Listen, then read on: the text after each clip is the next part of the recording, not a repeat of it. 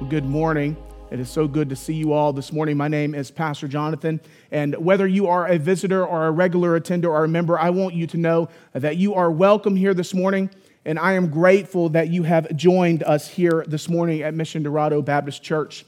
Now today, if you have not gathered it already, is a special day in the life of the church. This begins Palm Sunday, hence we have palm branches down at the beginning. It begins what we call Holy Week in the church. And this is the week that we recognize the final week of Jesus' work here on earth, beginning with the triumphal entry on Palm Sunday and concluding with the resurrection on Easter Sunday, which is next Sunday. So for the next 2 weeks, we will take a break from our 1 Peter series, and we will be walking through a 2-week series entitled Tell Me the Story of Jesus, where we will simply walk through the events of Holy Week, breaking them down scene by scene and discovering the story of Jesus during Holy Week. Today, we will begin in the book of Matthew in chapter 21, looking at the events of Palm Sunday and the triumphal entry and walking through the beginnings of Tuesday of Holy Week.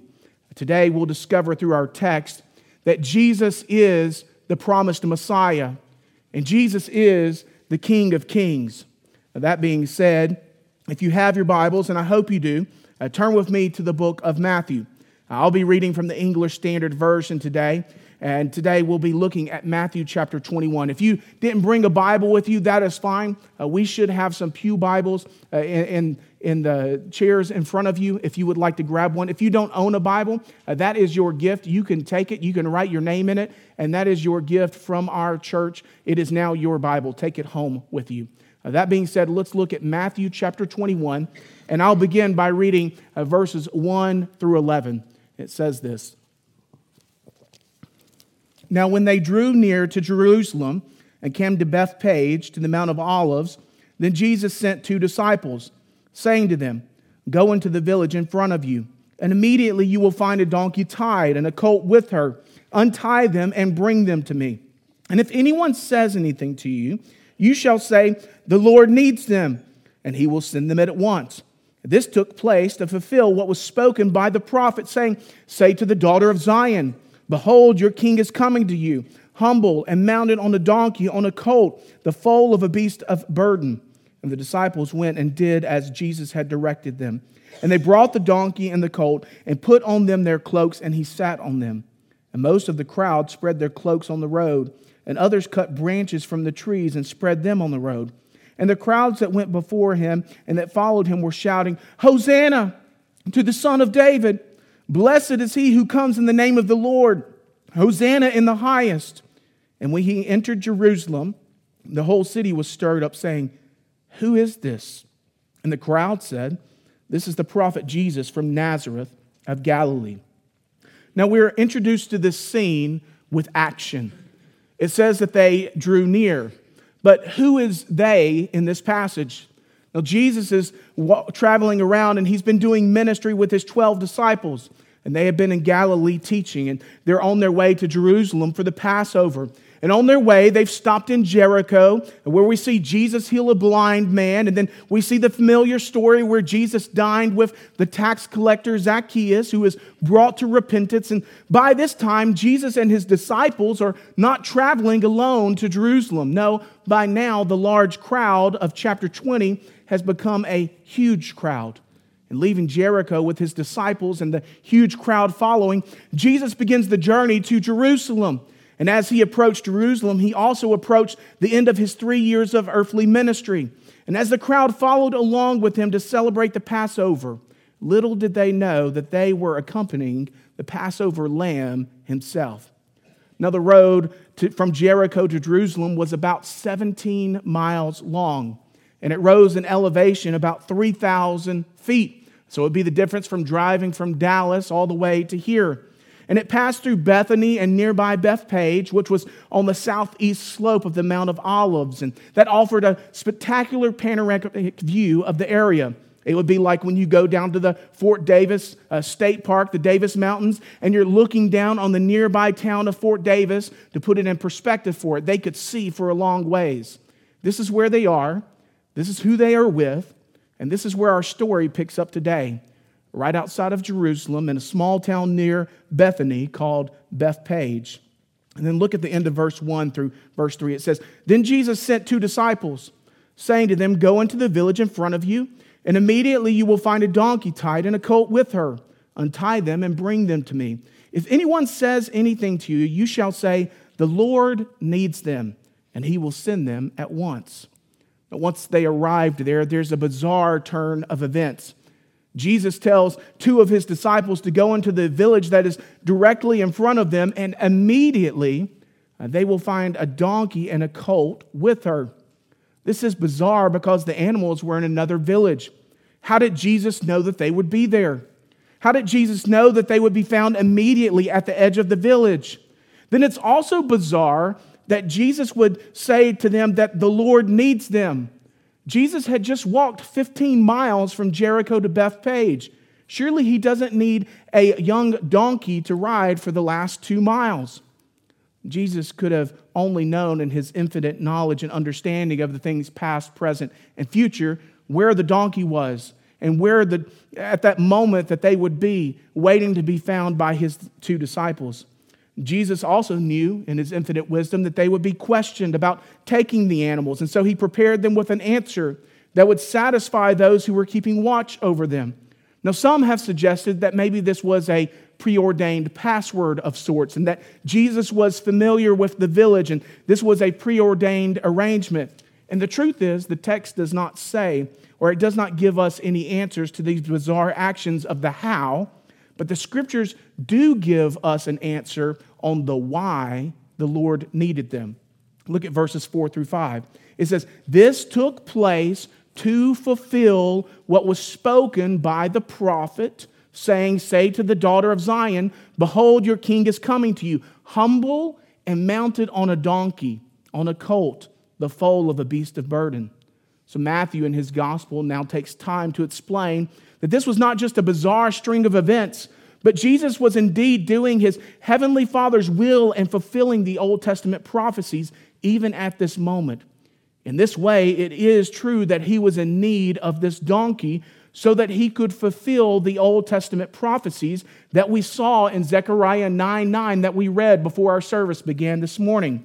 At this very moment, the prophecy from Zechariah 9:9 is being fulfilled where it was written some 500 years earlier. And it had been prophesied that the people of Jerusalem would proclaim the Messiah as their king as he was coming in the city mounted on a donkey. Surely the readers of this minor prophet 500 years earlier had thought that this was a misprint, that this was a mistake. The kings of their day rode in on white war horses, surrounded by mounted men and soldiers, and then those that resisted them were vanquished and killed or enslaved. Yet this King of Kings was to ride in on an unridden colt, reserved for a king, as no one else would ride a king's animal. But this was not a horse. This was a donkey.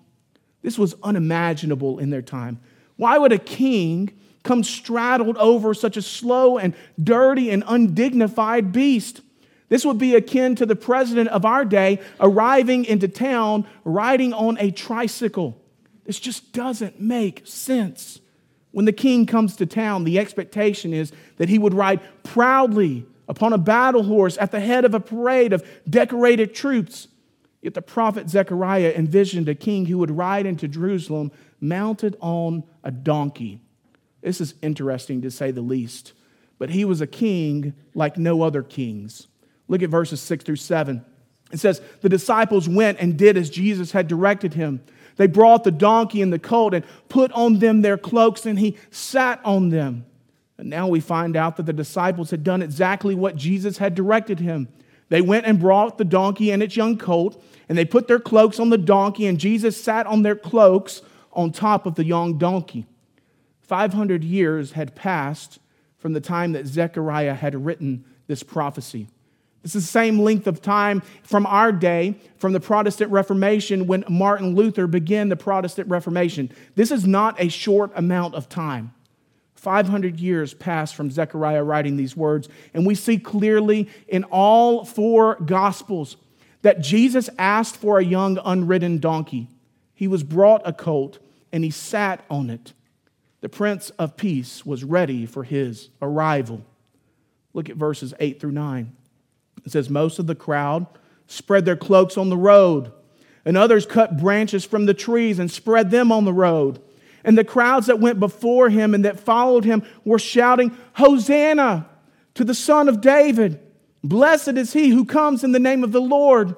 Hosanna in the highest. Well, Jesus begins to ride into the city. Most of the crowd spreads their garments on the road. Well, why were they doing this? This was an ancient custom that we see in 2 Kings chapter 9, where citizens would throw their garments on the road for the king to ride over, displaying their respect for him and their submission to his authority. This was their way of saying, we place ourselves at your feet, even for you to walk over if necessary. This was a proclamation of his kingship. While you had some people spreading their garments on the road, yet there were others who were cutting palm branches from the trees to spread them on the road. We find out from John's gospel in chapter 12 that these were cut from palm trees. Jesus was completely surrounded by a huge crowd. Some were going before him, some were following after him, and each having their own expectations of what the Messiah would bring. While many were caught up with what we could explain as the frenzy of mob hysteria, they were fulfilling God's plan. While Jesus was entering the town mounted on a donkey, the crowd was shouting, Hosanna, which is a Hebrew expression, a cry for help that means, save us. They also were shouting that Jesus was the Son of David, which was a messianic title. They were crying for salvation from the Messiah. See, the crowd knew who Jesus was, and they were crying out for help from him. However, they didn't fully understand, and they didn't fully or truly believe what it is that they knew. They were right in knowing that Jesus was the Messiah, the Son of David. They were right in knowing that he had come in the name of the Lord, but they were wrong in their understanding and belief about what sort of deliverer he was. They knew that he was a king, but they didn't understand the nature of his kingship or his kingdom. They thought that Jesus had come to deliver them from the Romans presently, and they didn't understand that he had not come to save them from the Romans, but to save them from the darkness of this world into a new kingdom, to deliver them from their citizenship of the darkness and to a new citizenship in the light. And while these shouts were heard and while they were meant, these were shouts from people who wanted Jesus on their own terms. They wanted a king who would follow their plans to destroy Rome, but not to destroy their favorite sins or not to destroy their empty religion. What they shouted this Palm Sunday would radically change from they shouted the coming Friday. Jesus was not there to deliver them on their terms. He was not there to allow them to remain in the darkness or to bring them earthly pleasures. He was there to make the kingdom of God known and to battle an enemy that many didn't even know that they had, their own sin. Look at verses 10 through 11. And when he entered Jerusalem, the whole city was stirred up, saying, "Who is this?" And the crowd said, "This is the prophet Jesus from Nazareth of Galilee." We can picture this scene that has just occurred and think, well, the whole town got it. Jesus is here. The Messiah has arrived. But Matthew's gospel gives us a unique vantage point of the triumphal entry. After the shouts had subsided and quieted and calmed, after Jesus had entered Jerusalem, there was still a question among the residents of the city who began asking, "Who is this man?" And the response from the multitude was, "This is the prophet Jesus." They had just barely finished shouting and proclaiming Jesus as the Messiah, the Son of David, who came in the name of the Lord. However, when the mob mentality subsided, they didn't even really know who it was that Jesus was, other than he was a prophet that came from Nazareth of Galilee. And there was this question, who is this man? We've seen it asked throughout the Gospels over and over, and we still continue to ask it today. The people Jesus had come to save only had sight and understanding of the kingdoms of this world, not the kingdom of heaven. And they were ready for him to be their earthly king. But as we will see in the coming days, they would not have him as their heavenly king. It's only Palm Sunday, and a lot can happen in a week. Act 2, it's Monday. At the dawn of another day, As the dawn of another day begins, we are introduced into a new scene of the Holy Week, beginning in chapter 21, verse 12, where Jesus enters the temple. Let's look at verses 12 through 17 of Matthew 21 now. It says this. And Jesus entered the temple and drove out all who sold and bought in the temple. And he overturned the tables of the money changers and the seats of those who sold pigeons. And he said to them, "It is written, my house shall be called a house of prayer, but you make it a den of robbers." And the blind and the lame came to him in the temple, and he healed them. And when the chief priests and the scribes saw the wonderful things that he did, and the children crying out in the temple, "Hosanna to the Son of David," they were indignant. And they said to him, "Do you hear what these are saying?" And Jesus said to them, "Yes. Have you never read, out of the mouth of infants and nursing babies, you have prepared praise?" And leaving them, he went to the city, to Bethany, and lodged there. Jesus enters the temple on Monday morning, and the place is abuzz with preparing for the Passover. The city would swell in population during this time so much that many had to stay outside of the city in Bethany or in Bethpage. And people are coming to the temple to buy animals for animal sacrifices because they didn't travel with them. They didn't travel with animals, and they needed to purchase them. And Jesus enters the temple, and when he enters the temple, he sees all of the commerce that is occurring. And it says he drove out, or he cast out all. It doesn't say some, it says all who were buying and those who were selling in the temple. How does he do this? Well, we can picture Jesus walking slowly and calmly and his hair flowing gently in the wind. However, he drove them out by overturning the tables and the money changers and the seats of those who were selling the pigeons. And I'm not sure how Jesus could have done this calmly. I can't picture how someone can turn over tables and drive people out being calmly. I believe that Jesus had a wave of righteous anger here. Remember, being angry is not a sin. However, for us, it can often lead us to sin, but not for Jesus. What were the money changers doing? Well, the money changers were exchanging currency for those who were arriving out of town. Much like when we travel to another country in our day, we have to take our dollars and exchange them for the local currency. Or when someone comes here, they have to exchange their currency for our dollars so that we can spend them in commerce here. That's what's occurring here. They had to have the correct type of currency, and they had to have it in the precise amount so they could purchase animals for sacrifice at the temple. It was these tables that Jesus turned over. Well, why are people selling pigeons? That's a bizarre thing to read. Well, all of those who were traveling a long distance over the Roman world didn't want to travel with beasts and birds. And so it was necessary for them to be able to purchase animals for animal sacrifices, since it wasn't practical to travel with them. However, this is occurring in the temple, and it was these chairs that Jesus overturned. And Jesus, through cleansing the temple here, is actually fulfilling another prophecy from Zechariah 14:21, which says, "There will no longer be a traitor in the house of the Lord."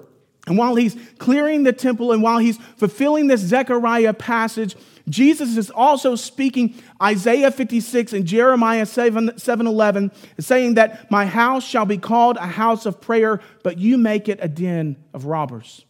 And the Gospel of Mark adds that it was also to be a house of prayer for all nations.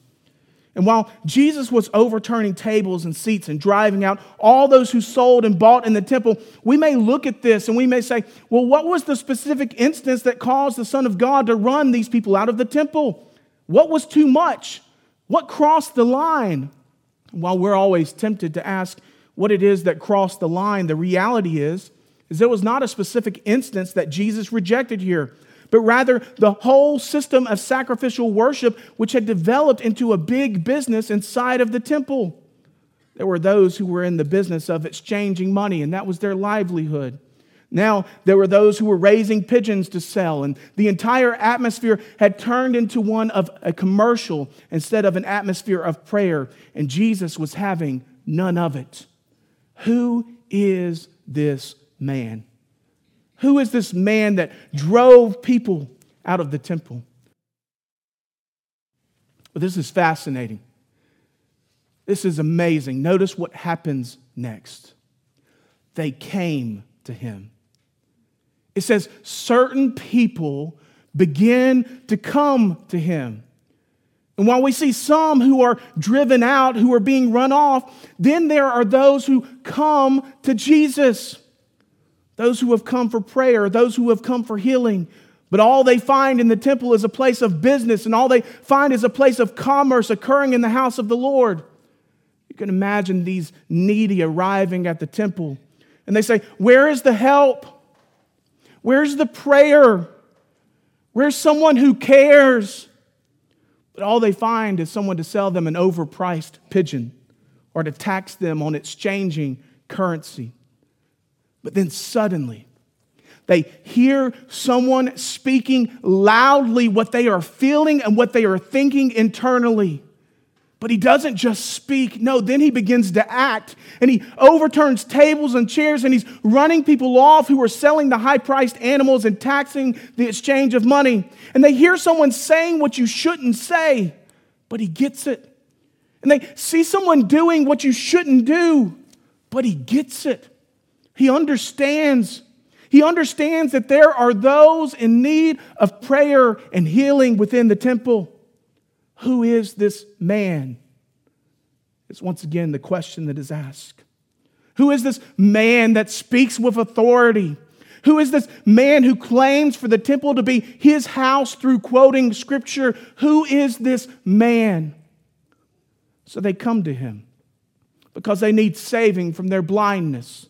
They need healing from being lame or the inability to walk. And this man who speaks with authority also hears with compassion and also heals with the power of God. Who is this man? Who is this man is the question that continues to echo among all those who have come to him. Those who have not been run off. Those who have noticed him. The lame are healed and the blind can see. And once again the cries begin. I imagine softly at first. Hosanna. He saves. Son of David. He is Messiah. And then the children who had heard the proclamation earlier and once again begin to hear the proclamation of who this man is, displayed their childlike faith, and they begin to cry out even louder, Hosanna! He saves! Son of David! He is Messiah!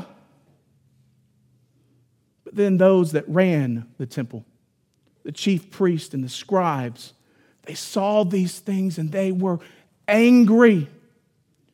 They were annoyed.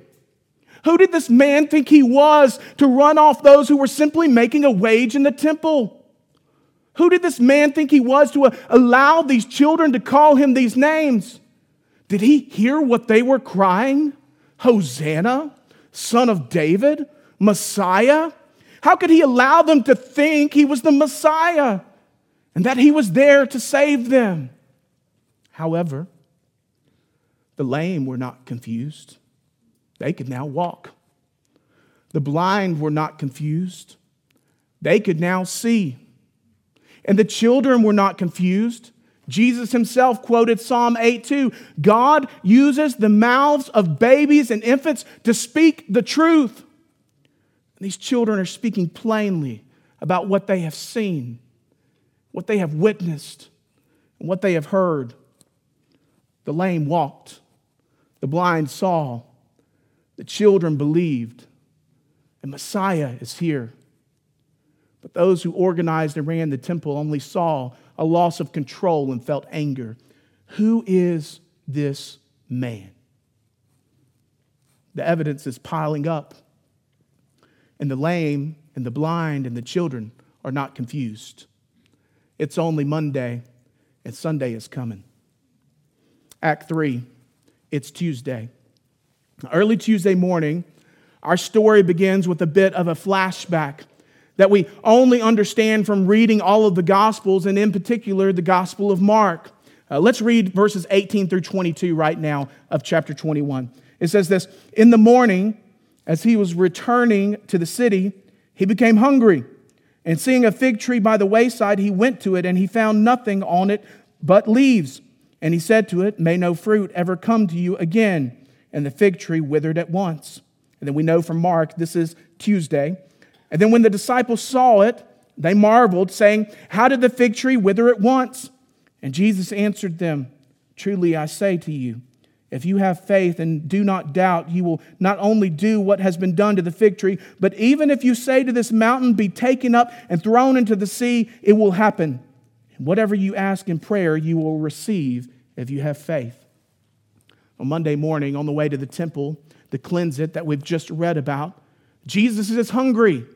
Now, surely his host that he was staying with would have fixed him breakfast. So we're uncertain why he's hungry, but we know he's hungry.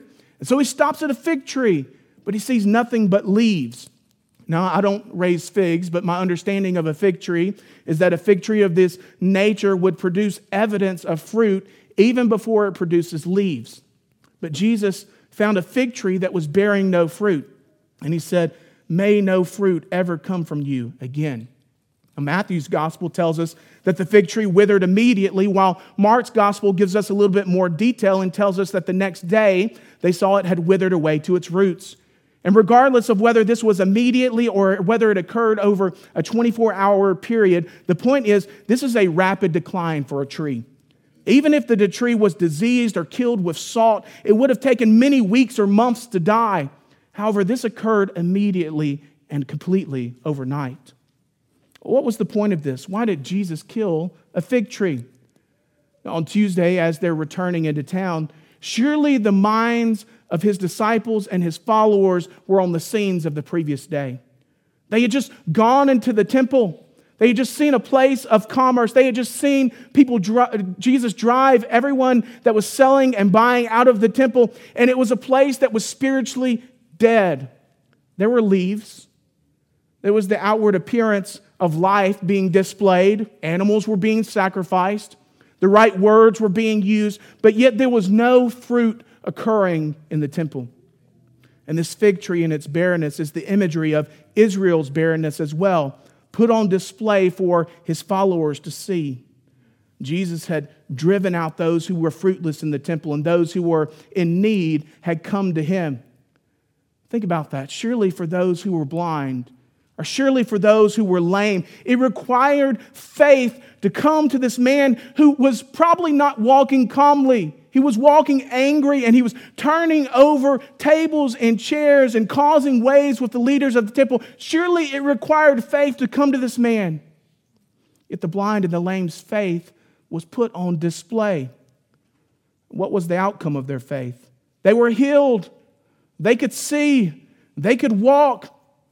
And Jesus then tells his disciples, if you have faith and do not doubt, there is unimaginable power available to you through my name. Through my name, you have mountain-moving faith. And there was a mountain that needed moving. A mountain that was only being temporarily avoided through the Passover, but now was able to be moved completely with the Lamb of God in their midst. The writer of Hebrews says, by faith, God has provided something better for us. But Jesus' disciples didn't understand clearly, even with the echoes of the children still ringing in their ear. Hosanna, he saves, Son of David, he is Messiah. They were all still figuring out the answer to the question of, who is this man? And it's only Tuesday, but Sunday's coming. Now, the last week of Jesus' life is amazing. And today we have just seen a glimpse of what occurred in only 3 days of his last 8 days here on earth in human form. But I wonder for today, what is it that we can learn and apply from the text that we have studied today? And I'd like us to just real briefly look at 2 observations from today. Observation number 1, Jesus is always in control. Looking at our text today, we saw that from the moment that Jesus entered the picture, he was in control. He was in control of where the donkey would be found. He was in control of fulfilling the prophecies. He was in control of the fig tree. And he was even in control in his anger as he overturned the tables and the seats in the temple. However, notice that there are two groups that come out of Jesus' control. First, there are those that submit to him and rest in his control. Second, there are those who are indignant, who are angry and upset at their loss of control. And today, I want you to know that nothing has changed. Jesus is still in control. God is still on his throne, and he is still sovereign over all things. And the challenge is still the same for us today. Will we submit to and rest in his control, or will we become angry at our loss of perceived control? Put even more simply, will you rest in Jesus or will you not? Psalm 37 says, "Rest in the Lord and wait patiently on him." The rest that this psalm is talking about is not talking about physical rest that involves sitting on the couch or taking a break from work and relaxing or napping or sleeping. And yes, those are good things, but this psalm is talking about resting in the Lord as resting from submitting to confusion or submitting to worry or stress or useless human effort and all that comes from us trying to be Lord and in control instead of recognizing that God is Lord and is in control of all things. Does this mean that we do nothing? Absolutely not. God's sovereignty is not an excuse for human inactivity. God's sovereignty or control over all things is not an excuse for our human inactivity. But rest means that we don't have to attempt to earn an identity through our work or our efforts, but we can rest in the identity that God has given us. Rest means that we can find rest in the storms of life by not having to bail the water out of a sinking ship ourselves, but we can simply go to Jesus, ask for help, and trust him to calm the winds and the waves at the appropriate time. Rest means that we're not worried about building a perfect kingdom here because we know that a perfect kingdom is at hand and that the kingdom of God is available to us all. Rest means that we can fully rely on God with our emotions because we know that he is in control and he is God. Children of God, Christians, hear the psalmist and rest in the Lord and wait patiently on him. Nothing has changed. Jesus is still as in control today as he was on Palm Sunday, as he was on the following Monday and the following Tuesday. Jesus is still in control. God is still on his throne, and he is still sovereign over all things. And the question for us is not who is in control. The question is, will we rest in the control and the lordship of Christ alone today? Jesus said in Matthew chapter 11, verse 28, "Come to me, all who are weary and burdened, and I will give you rest." Are you tired today? Do you need rest today? Christian, rest in Christ alone and his lordship and his sovereignty, or you will grow weary. Don't look for your job to satisfy. Don't look for your relationship to satisfy. Don't look for your family to satisfy. Don't look for wealth to satisfy, but rest in Christ alone. Rest in the lordship of Christ alone today. Our second observation that we see today is this. The question that we all must answer is, who is this man? We saw throughout the story today and throughout the Gospels the lingering question of who is this man? However, the question is not really who is he? The question is, who is he to you? Is he your Lord or is he not? We just talked about how we can rest in the lordship of Jesus Christ, but if he is not your Lord, then you cannot rest in him. What does it mean for Jesus to be the Lord of your life? Put simply, it means that he is the ruler of your life, the boss of your life, the master of your whole life. And by definition, Jesus cannot be a Lord over a part of your life, but he must be given control of your entire life. Everything that you do is seeking to bring him honor instead of seeking to satisfy your own self. Well, why would you want to do this? Because Jesus alone satisfies. Jesus alone satisfies.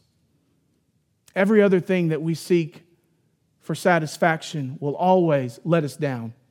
It will always disappoint us, and it will always not meet our expectations.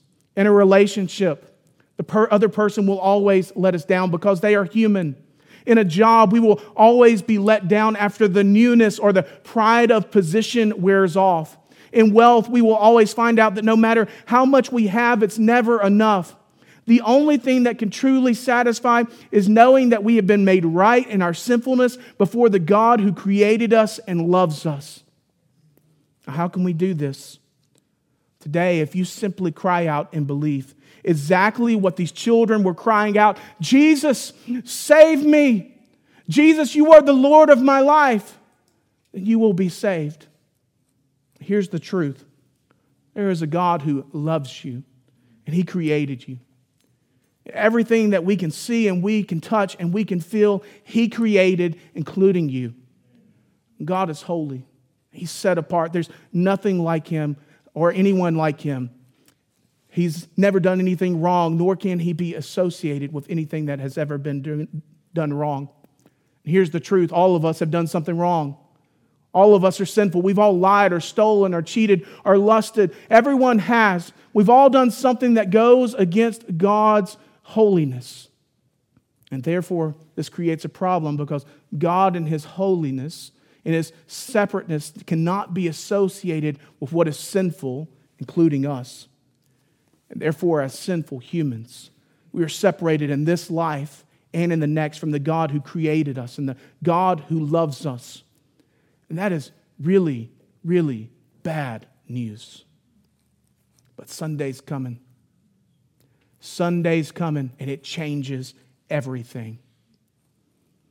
God loves you, and He sent His only Son, Jesus Christ, so that He could make a way for you to be with Him for all of eternity in a real place called heaven. He sent His only Son, Jesus Christ, to earth as a baby. And He was fully God and He was fully man. And I don't fully understand it, but I fully believe it. And He lived a perfect, sinless life here on earth. But yet, what we're going to see this coming Sunday is He went to a cross and He died for your sins. And that 3 days later, He defeated sin and death when He rose from the grave on Easter Sunday. So that we can all stand here and we can proclaim that if we believe in Jesus Christ, if we confess Him as Lord, if we say that He is Lord, if we turn from our sins and we follow Him, then we can say we are forgiven and saved. And we're no longer a slave to the darkness, but now we're in this new kingdom of the light.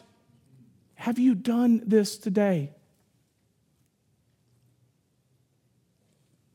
Jesus is in control. Will you submit to His control and cry out, He is Lord, or will you not? Our big idea for today is this.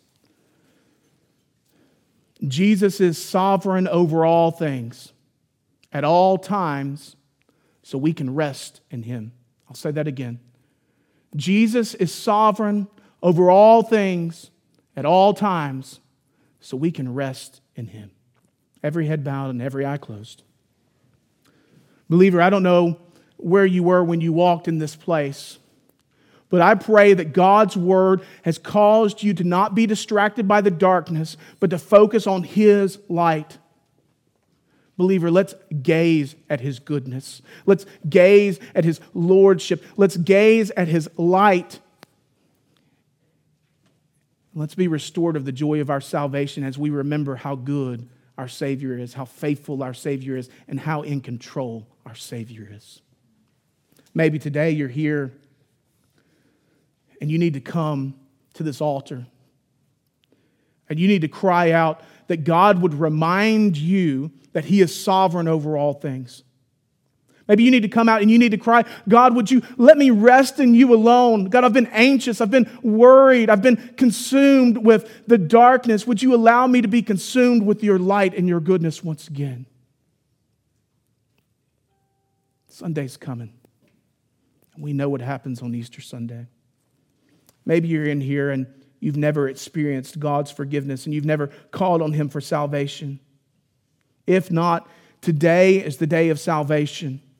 In a moment when we sing a song and I come down front, that's the moment that you can come down front and I can help you cry out in belief, Jesus, you are Lord. You are the Lord of my life and I submit to you. Save me. Would you do that today? Maybe today you need to come forward for baptism. We can schedule that. You need to cry out before your entire church, giving testimony. Jesus is the Lord of my life, and I'm giving testimony of it through baptism. Maybe you're looking for a new church home. Whatever it is, in this moment, would you do business with the Lord? I'll pray, and you come. Church, I love you so much. Let's pray.